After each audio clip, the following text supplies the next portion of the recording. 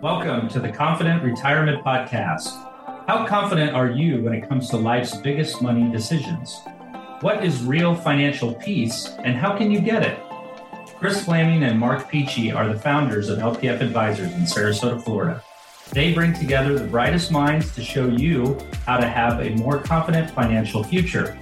They empower listeners with common sense concepts and financial wisdom. And now, here are your hosts, LPF Advisors.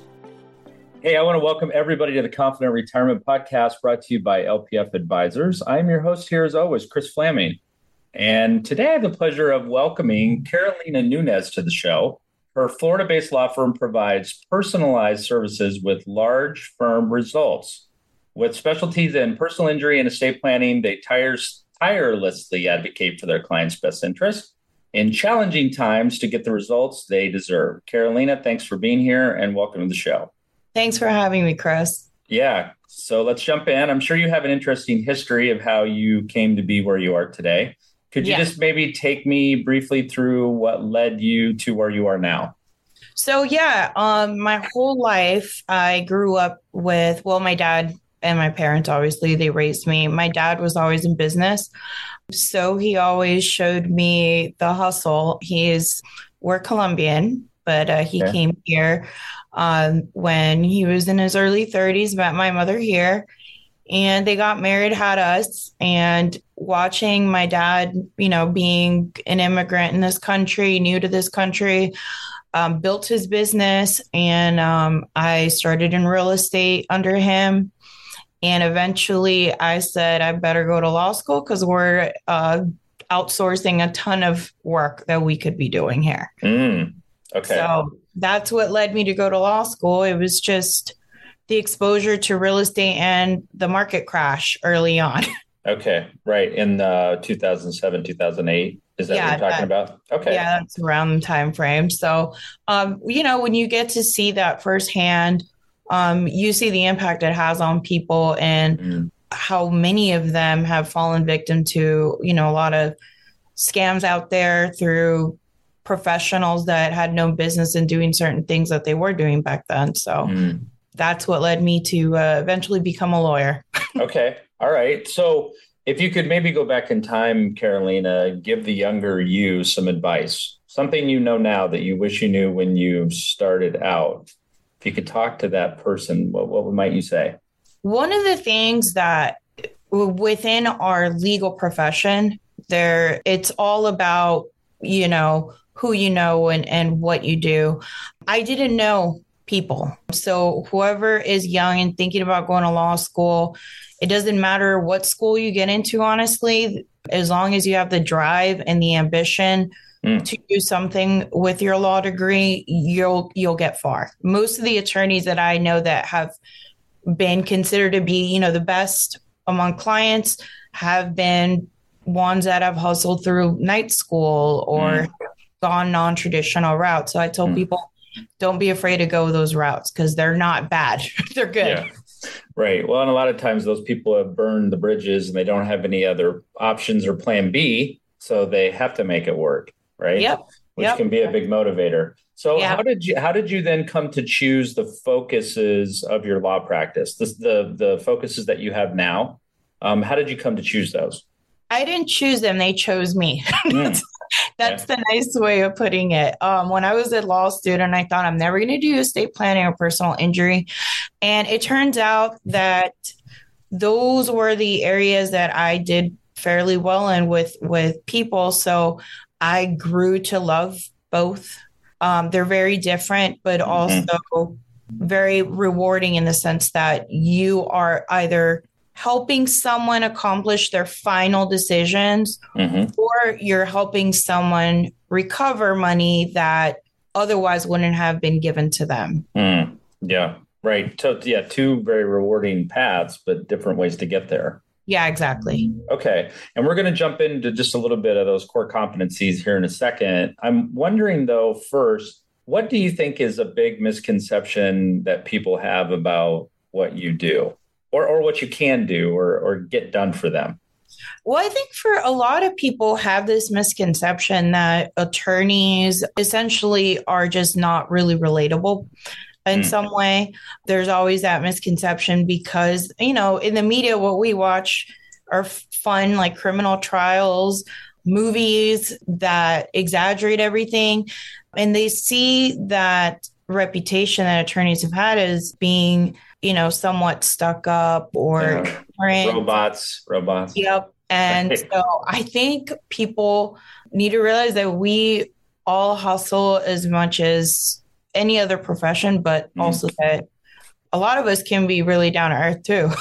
Yeah. Well, and that's probably an advantage, I suppose, in dealing with someone where you have a connection with them and it's not just a transaction. The people are probably more appreciative and buy into the process. Yeah, definitely.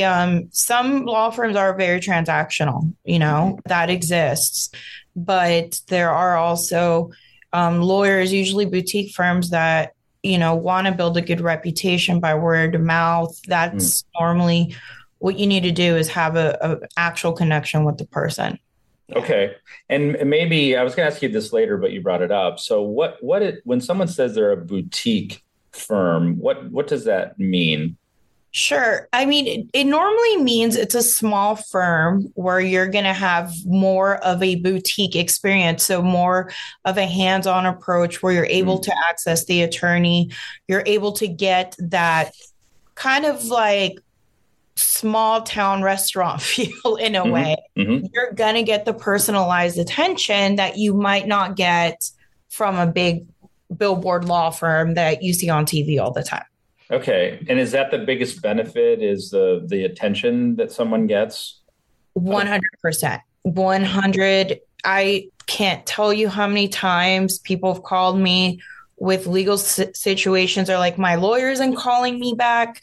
And I'm like, I can't talk to you. But unfortunately, that is really something that I think people could benefit from in knowing about boutique firms is that you're going to get better attention. Okay. Yeah, I like how you said that. Let's jump into some of your core competencies and touch on those on a high level. So what do you feel like is an easy way to explain why an estate plan is important? A lot of times people feel like you have to have money or a certain amount of money to even do one. So why is it important maybe, and what does it accomplish? So that's a great thing to point out is that a lot of people do think it's a lot of money, but I think everyone needs to have an estate plan, whether they're 20 years old, to their older age. The reason why it's so important is because when you don't leave a plan, oftentimes your medical decisions are left up to your family members where they have to second guess what you would want, what would have been best for you, what you wish you had. I always tell people for instance, your property, what happens to your property once you pass? Does it go to your kids? Your kids have to do probate. Or I tell younger people, what happens if you pass and you have cryptocurrencies? That has a huge monetary value. What's going to happen to that? So I tell everyone estate planning is absolutely necessary for everyone. It's not out of reach. You don't need a ton of money to even do it. It's worth the investment for peace of mind and also to know that your family is protected. Okay. And maybe a follow-up question is what do you kind of consider to be the core documents that people would need by generally everyone? I know it varies based on situations and, how their assets are structured and their wealth, but what do you kind of consider to be the core documents, regardless of their wealth status, that you feel like are needed for someone to be covered? Yeah, that's a great question. There are actually, I would say 5 documents that I could think of. The first 2 would be your advanced medical directive and your healthcare surrogate. I remember years ago, there was a case of Terry Schiavo, a woman that could not eat. She was in a vegetable state, essentially. And there was a dispute between the husband and her parents as to what to do. So a healthcare advanced directive, that document you give to your doctor and you pretty much lay out whether you want artificial, means of life, or do you not want, and at what point is that triggered? And then you have the healthcare surrogate, which is the person that would make all your medical decisions for you. The other document I would say would be a durable power of attorney. That is absolutely necessary. If you don't have a durable power of attorney, then what happens is if you become incapacitated for whatever reason, that document can allow another person to essentially act on your behalf as you to handle the financial aspect of your life. And then also the last document I would say would be the last will and testament, which you would want to exclude anyone that potentially may have a claim to your estate. I always tell people you need to exclude ex-wives because you never know what they can come up with, or ex-husbands. Anyone that you do not want for sure, you should always name them to be excluded. And the last document I would say is be the fifth one. And I only say it applies in Florida. There's something called the Lady Bird deed, which automatically transfers your home without having to trigger probate. Okay. Because what I tell people is that a will is essentially a guide for the court to follow, right? But the will doesn't automatically always transfer everything. Sometimes there needs to be a transfer that takes place. So when I tell people for your home, make sure you protect your kids, protect your spouse, or protect, even a charity, whatever it is, you can name anyone to be protected. But I always tell people you have to have a plan, always. Awesome. Okay. Yeah, I like how you did that. Here's the 5 documents and did that succinctly. I'm going to make sure and check my will to make sure that my wife hasn't excluded me. Oh, no. I'm kidding. I don't think she has, but I'm going to double check that just in case. And just for the record, as a financial advisor, I have my core documents in place. I like to practice what I preach. Yeah, absolutely. Carolina, I'm good on that. Okay, let's switch gears. I want to talk a little bit about personal injury stuff. So what's the process that someone goes through or that you take someone through in a personal injury case? Yeah, so personal injury cases are very different from estate planning. It involves someone that's already injured. So normally what we do is we obviously want to make sure that the person is okay. So the first thing is that in the first 14 days of your case, here in Florida at least, you should see a medical doctor within the first 14 days. That maximizes your ability to recover from what we know is the PIP coverage, right? For those benefits to be there. But what we do as lawyers that's different than from many of, just doing it on your own, essentially, is that we're able to intervene on your behalf to call the insurance company, make sure they're paying properly everything. We also make sure that we follow your medical plan as well to determine, and then we send the demand to the insurance company. What people try to do sometimes is that they'll call themselves, and the insurance company is never going to tell you what the defendant or the guy that hit you or the lady that hit you really has in their policy. They're just going to want to give you a check to be quiet and just leave it at that. So we normally request the full policy limits from the other side. And we try to investigate what policies are available in general. Because unfortunately, when you have an attorney that is just bombarded with cases, where it's a volume firm, they don't have the time to actually look at everyone's policy thoroughly or even negotiate with the insurance company. So this is where we step in and we're like, hey, you either pay this or we'll file a lawsuit. And most of the time we end up filing a lawsuit and getting the full policy limits. Okay. So what kind of expectations do you set for clients in terms of, here's how long it's going to take, and here's our expectation for the award that we might get, based on your situation. I know that's all case by case, but do you have general, I'm sure that managing expectations is a big part of what you do. It's a huge part. The worst thing is, when you drive down I-4 in Florida, all you see is billboards left and right. So-and-so got me $1 million. So-and-so got me 300. Those are just a couple of cases that they get. People need to keep that in mind, that it depends on the policy limits, the extent of your injuries. So, if you have a soft tissue injury where your muscles are just hurting, you should not expect to get paid $1 million for that. You also have to keep in mind, I always tell people, we got to look at everyone insurance policy. Then at that point, we tell them this is what's available to you, but it depends on the results of, your scans and what your doctor recommends. So we're very transparent.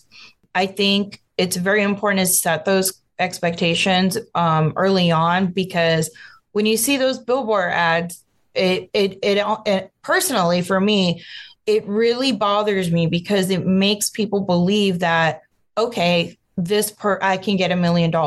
This Right. lawyer's doing anything. Yeah. So I tell people early on what they should expect. Mhm.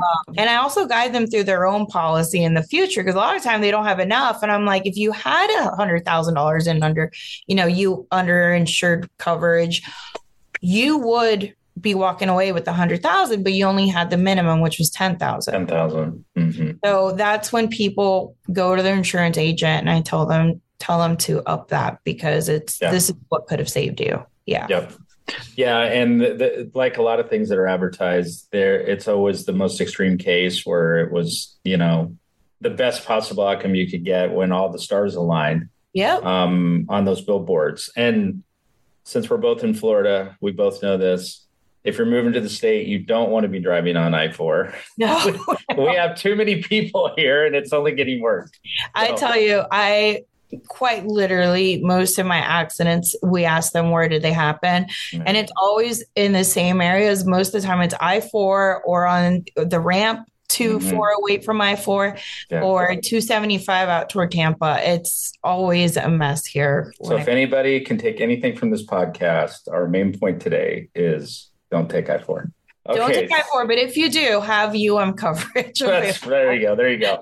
So and along those lines, I guess, what do you consider when representing someone, what do you consider to be a good outcome in a personal injury type of situation? Well, I'll tell you what I had one of my favorite cases not long ago. I had a woman here that was hit.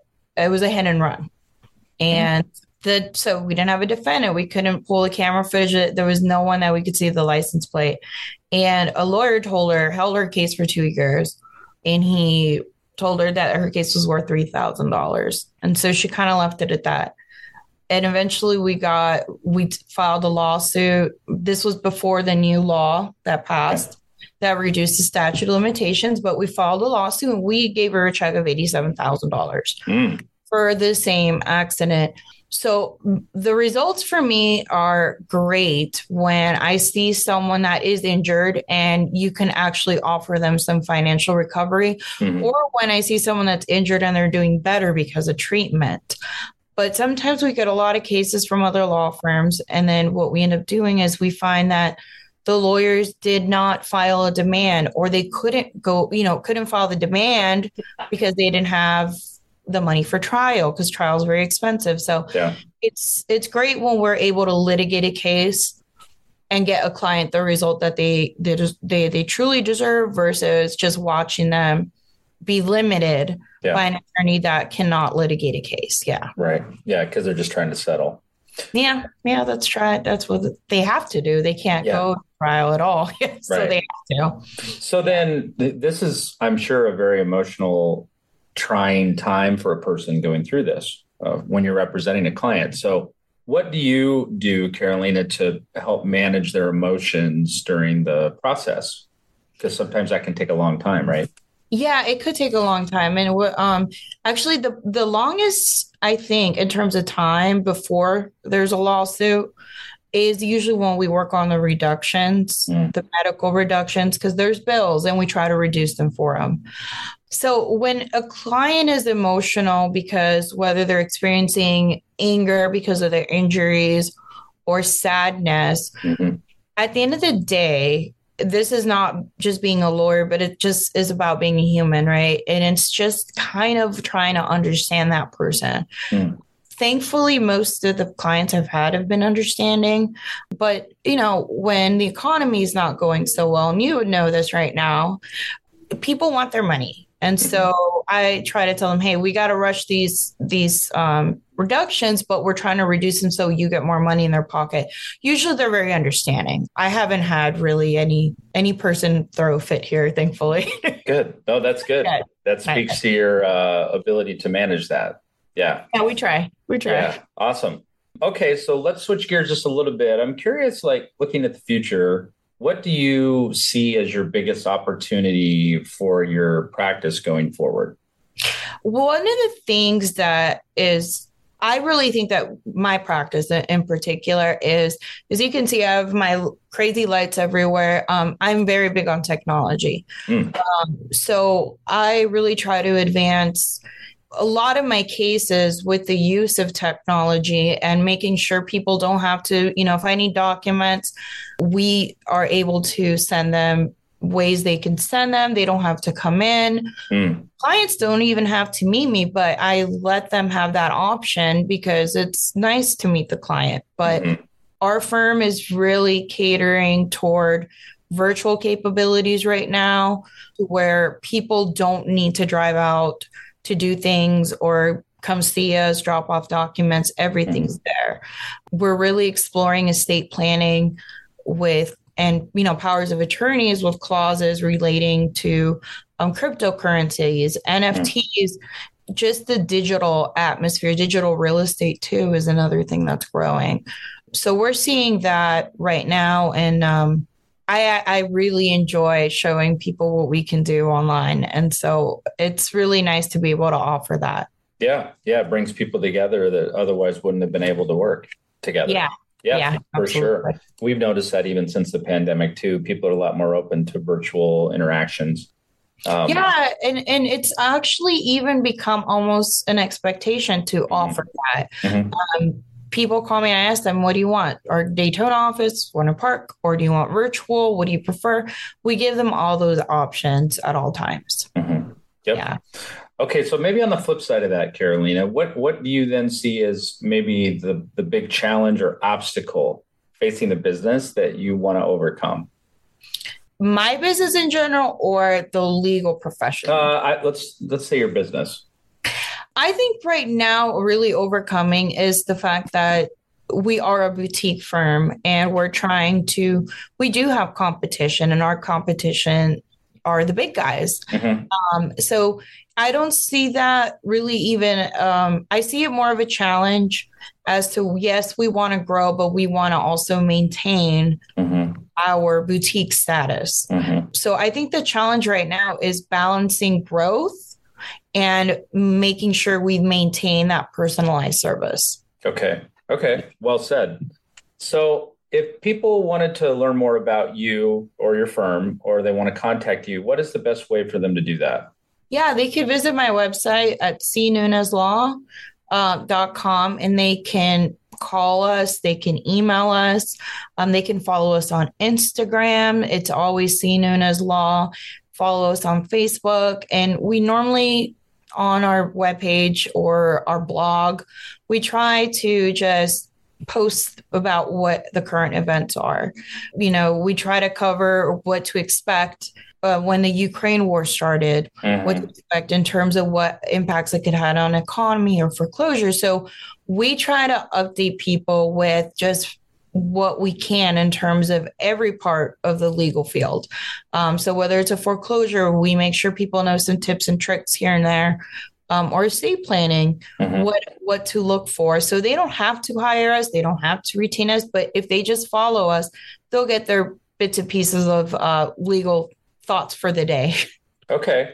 So everybody should go to the website. All the links and information's on there in order to contact the firm, correct? Yeah. Everything's Okay. Awesome. Well, Carolina, listen, I want to thank you for taking the time to be here with me today. It has been a true pleasure. And I want to thank everybody for tuning into the Confident Retirement Podcast, brought to you by LPF Advisors, where we are raising the financial confidence of everyday people to another level, one show at a time. Thanks, everybody, for tuning in and listening. We will see you next time. Carolina, thanks. No, thank you. Yeah, I appreciate it. Good times. All right. We'll see everybody next time. Take care. Right.